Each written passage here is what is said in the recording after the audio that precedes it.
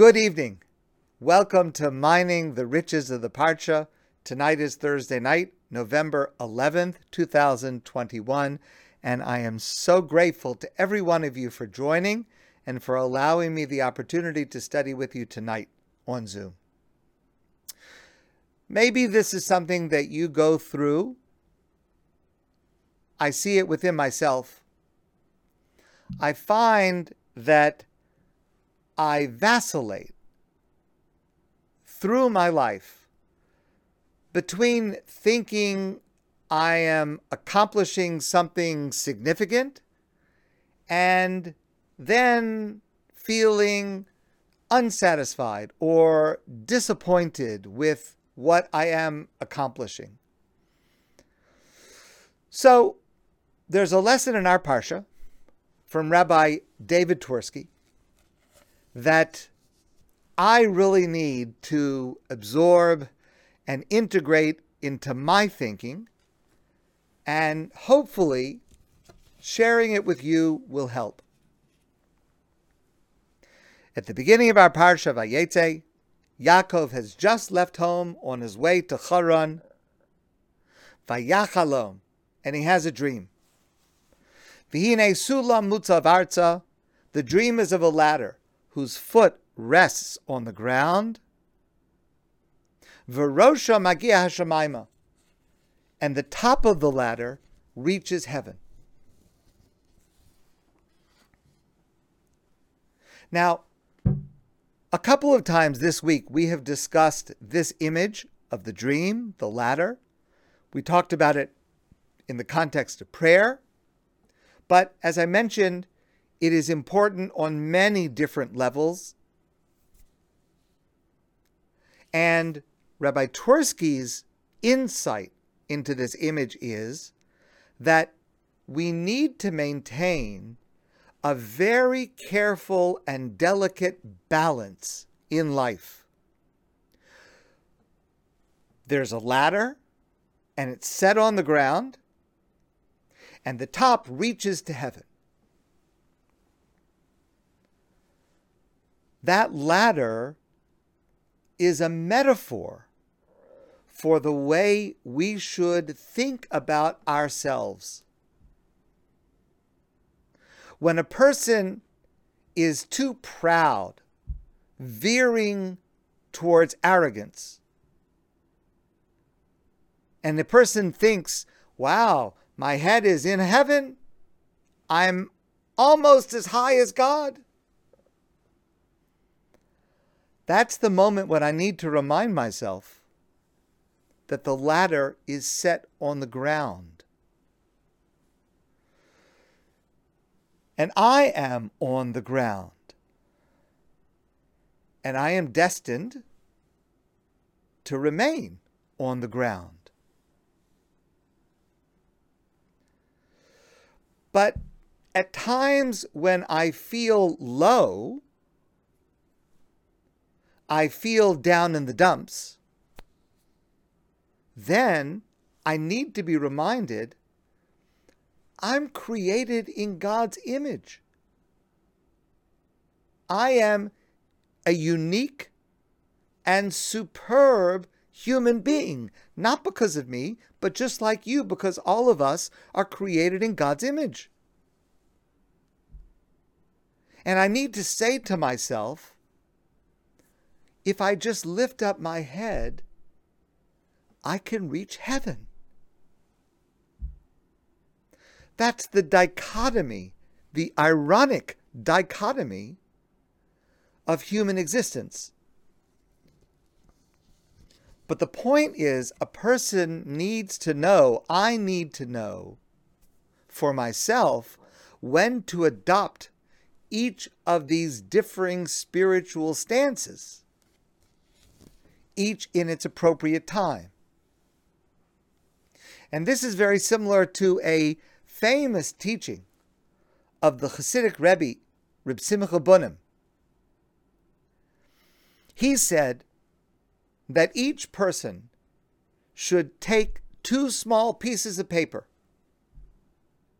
and should write something on each of the pieces of paper and carry those pieces of paper in their pocket so that they can always take it out and look at it and be reminded of the truth of what's on that paper. On one piece of paper, we should write the words, Ani afar ve'efer, I am dust on the earth. I'm nothing. I'm a speck.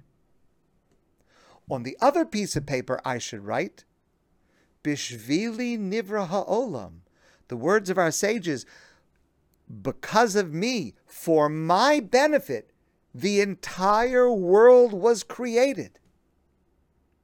One piece of paper in one pocket, and the other piece of paper in the other pocket.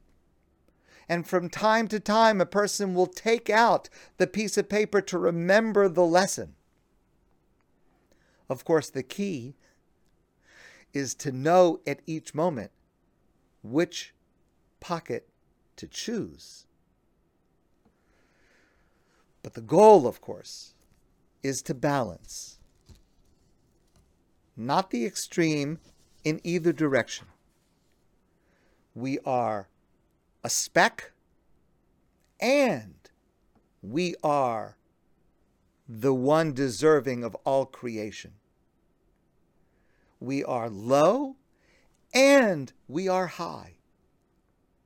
And we need to use both of those insights, like Yaakov's ladder, to balance our lives with what we need at any given moment.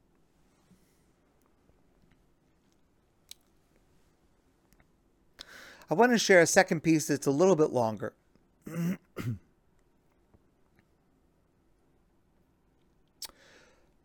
Throughout the centuries, the Jewish people have developed unique relationships with some of the personalities in the Torah, some more vividly than others. Perhaps the most tender, the most emotional connection is with Rachel, Yaakov's wife, who we meet near the beginning of our parsha. Rachel is the one Yaakov chose to marry first, the one with whom he fell in love first. But it turned out that Rachel was not married to Yaakov first.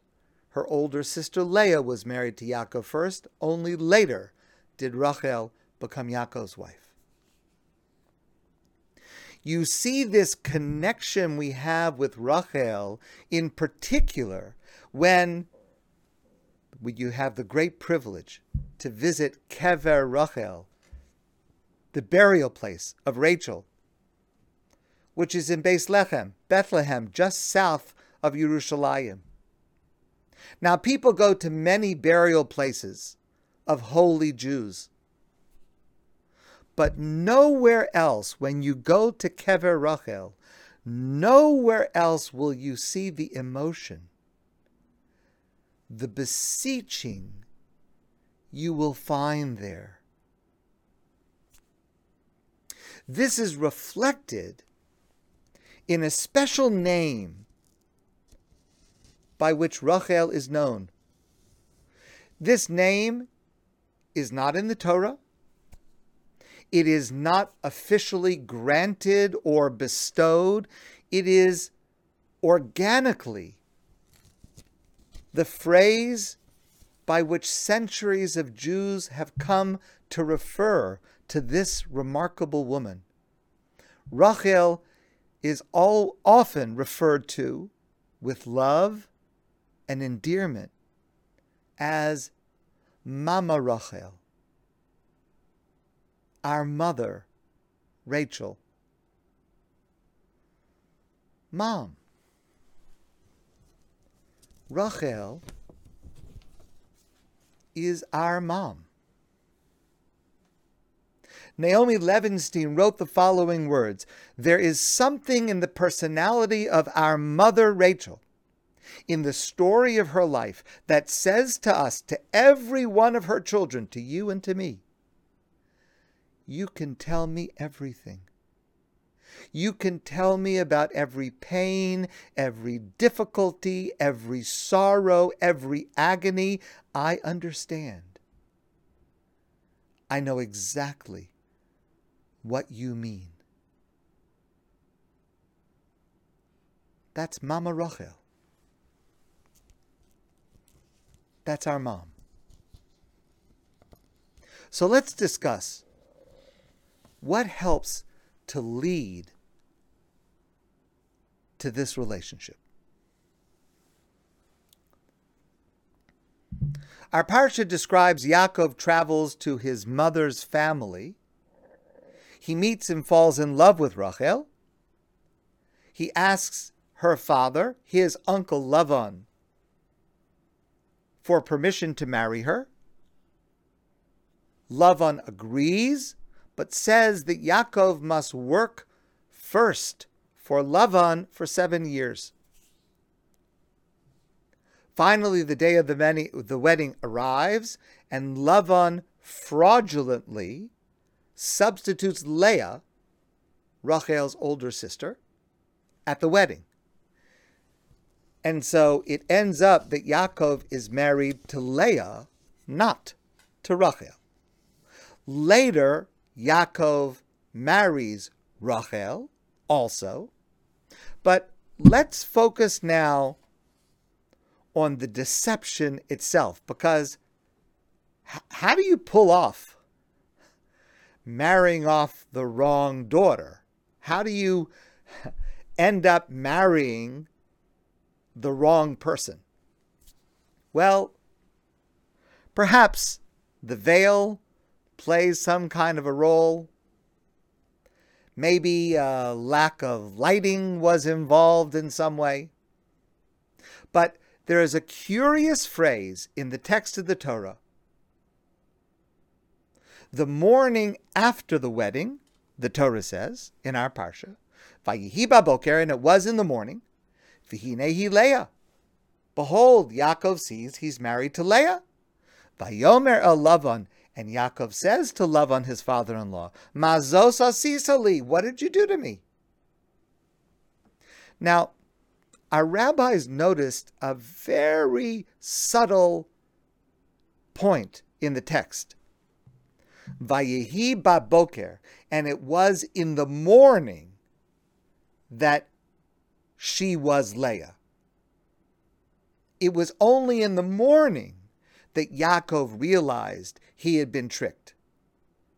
How did he not realize the night before? How did he not realize the night of the wedding who he was married to? So our rabbis provide a remarkable backstory. Our rabbis tell us that Yaakov suspected Lavan of doing something like this. He knew that Lavan was not a straightforward, honest person. And therefore, Yaakov had a plan with Rachel. Lefi shemasar Yaakov simanim l'Rachel. Yaakov and Rachel had a password that Rachel was to say to Yaakov under the chuppah. And since that conversation was only between the two of them, no one else knew about these words. So when Yaakov would hear these words, he would know that Lavan had not been able to trick him, because it must be Rachel. She's the only other person that knew the words. Ukisharasa Rachel shemachnisin lo Leah. But when Rachel saw what her father was doing, that he was planning to substitute Leah in her place, and he was going to cause that it would be Leah who would walk down the aisle and Leah who would stand under the chuppah. When she saw what her father was about to do, Amra, she said to herself, Achshav tikole machosi. What's going to happen is my sister is going to be embarrassed. Because if she ends up under the chuppah and she doesn't say the right words, and Yaakov will discover it's not me, it's my sister Leah, and there'll be a big scandal. Yaakov won't want to go ahead with it. And Leah, my sister, will be embarrassed. She'll be shamed. Amda umasra la osan simanim. Rachel told the words to Leah. So that night, Yaakov heard the correct words. That night, Yaakov thought he had married Rachel because of the words that he heard. It was only in the morning that he realized he had married Leah. Now, this stands for all time as one of the great acts of selflessness. Rachel didn't know that she would marry Yaakov later. In her mind, she was giving up her only opportunity to marry the man she loved and who loved her. All of that in order to prevent her sister from embarrassment. That is a profoundly beautiful act. But now let's ask two questions. Okay, Rachel is amazing, no question. But why did Leah agree to take the words from Rachel? Didn't Leah feel guilty tricking Yaakov? Didn't Leah feel shame forever, knowing that Yaakov actually did not choose her? What kind of a favor is that for Rachel to do to Leah for the rest of her life? Leah would know that she was not the one that Yaakov really wanted, and she's only married to him because of this trickery. Why would she agree to it under those circumstances? And a second question. Very strange. There's a short narrative later in our parsha that seems completely incomprehensible. Okay, so Yaakov is married to Leah. Later, Yaakov also marries Rachel. And Leah and Rachel are rivals. They are rivals for Yaakov's attention. They are rivals for children. And they are rivals for affection and love. Years go by. Leah has had children. Rachel has not yet been blessed with children. Leah gives birth to her first son, whose name is Reuven, and goes on to have others. Rachel is still childless. Vayelech Reuven b'mei ktsir chitim. Reuven, I guess he was a little boy.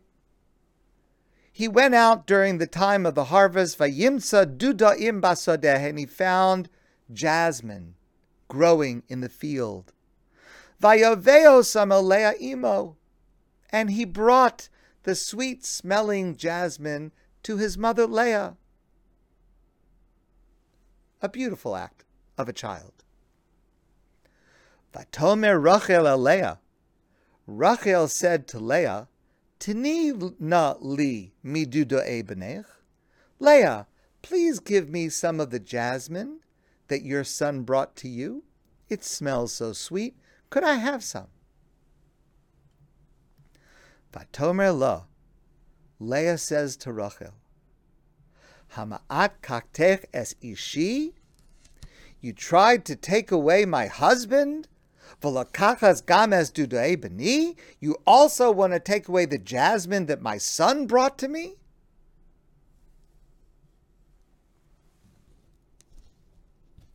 hold on a minute. There's something that does not compute here. Leah says to Rachel, right? Rachel says, can I have some of the sweet-smelling jasmine? And Leah says to Rachel, you, by marrying Yaakov, after I was already married to him, you already taken from me Yaakov's undivided attention and affection? And now you also want to take from me the sweet-smelling jasmine that my son Reuven brought for me?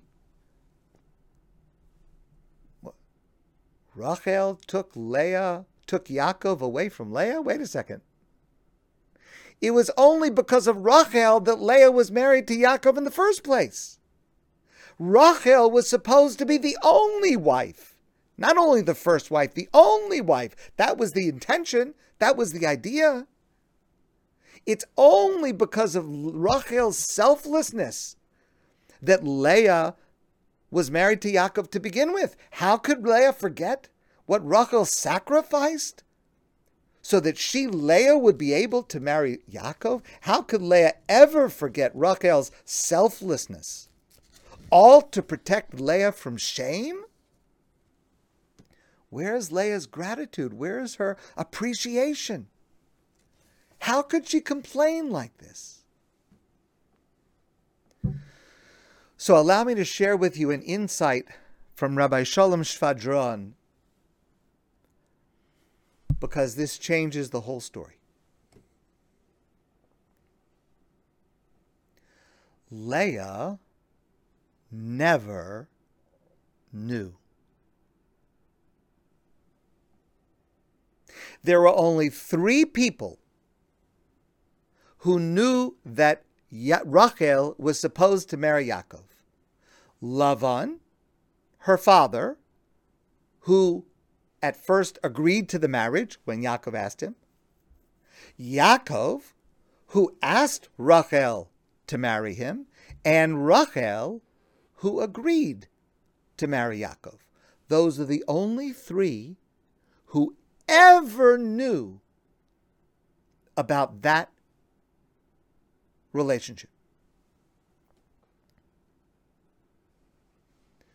In other words, not only did Rachel protect Leah from being embarrassed at the wedding, Rachel let Leah believe that she was and always had been the intended bride forever.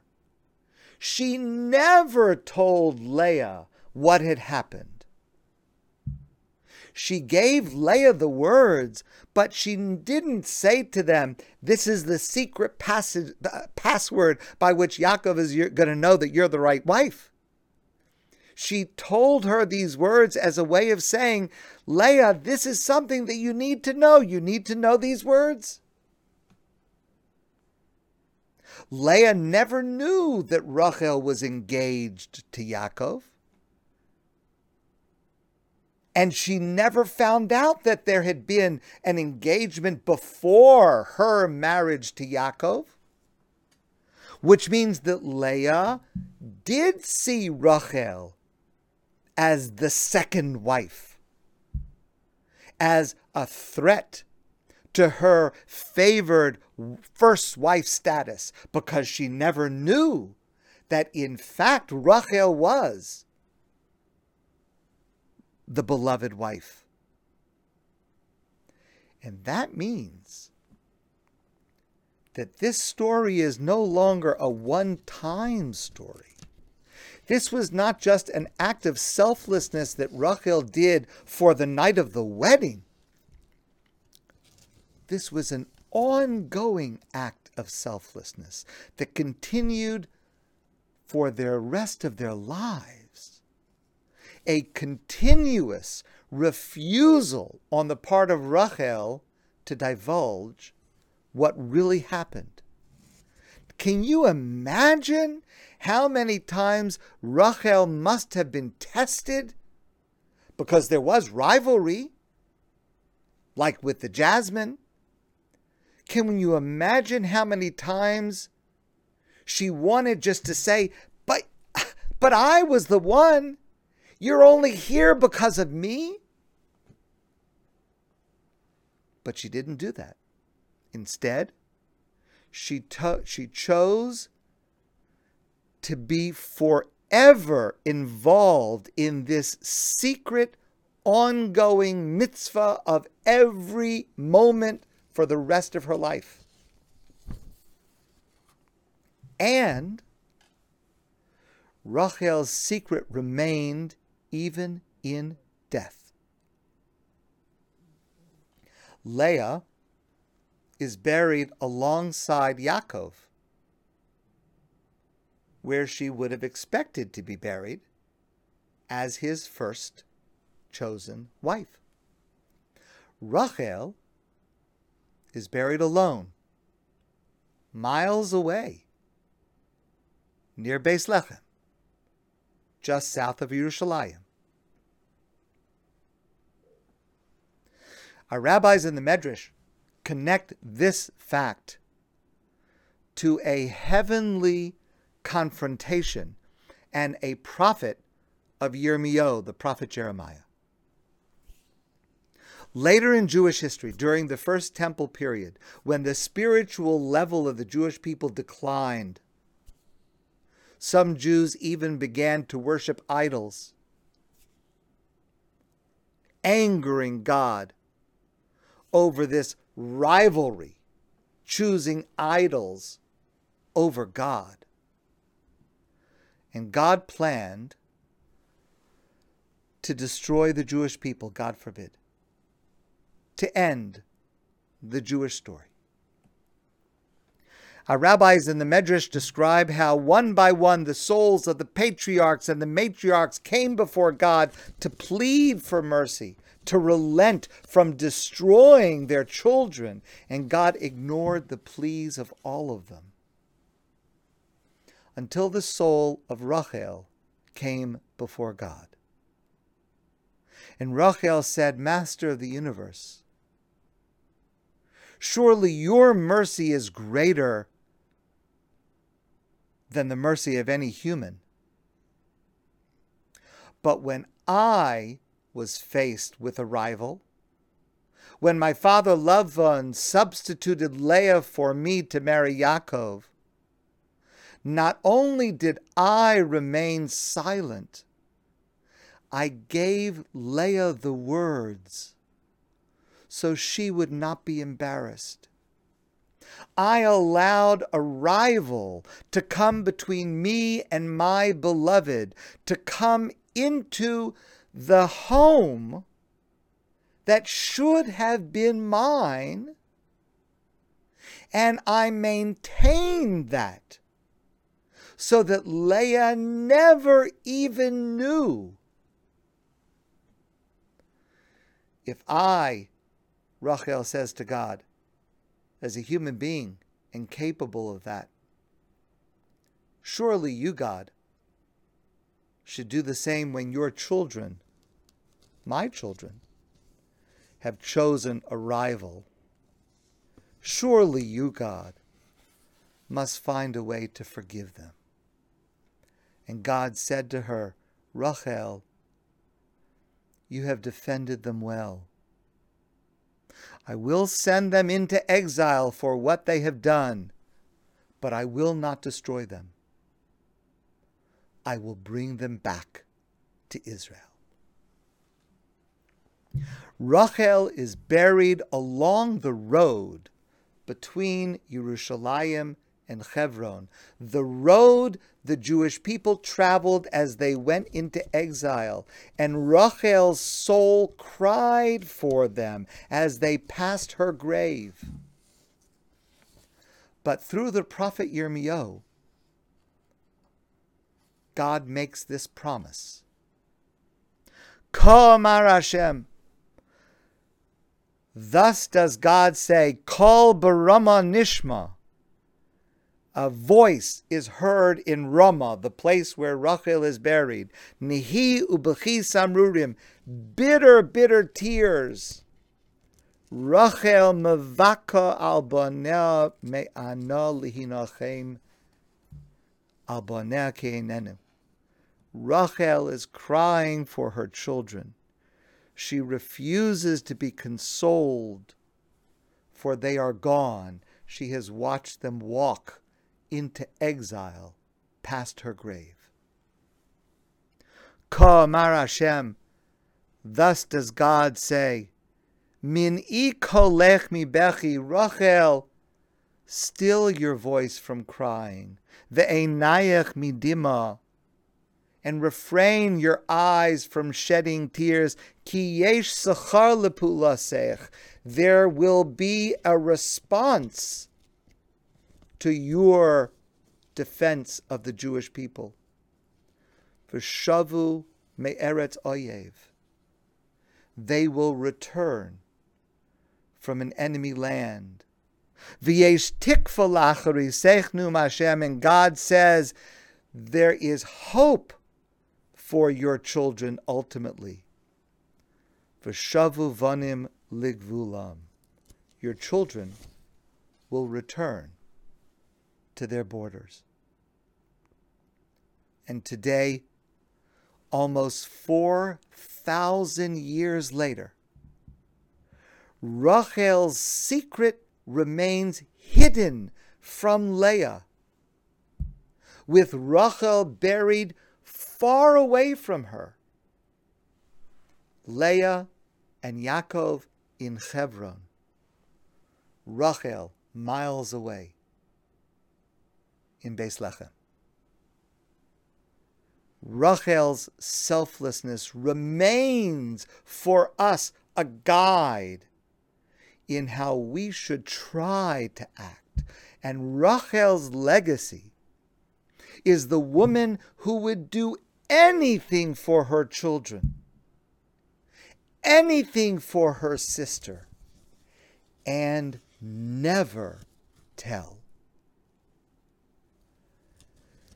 And that's how that place, Kever Rachel, the burial place of Rachel, became not just holy, but cherished by the Jewish people till this day. Because there is buried Mama Rachel. That's what is in the story of her life that says to us, to every one of her children, you can tell me everything. You can tell me about every pain, every difficulty, every sorrow, every agony. I understand. I know exactly what you mean. And Naomi Levenstein concludes by writing, because there are two ways to experience suffering, either to sink into bitterness or to rise up to the greatest heights. Rachel was never broken. She built herself up. Rachel was transformed within her anguish into Mama Rachel, into our mother, into Mom of every single one of us. She exercised restraint for the rest of her life.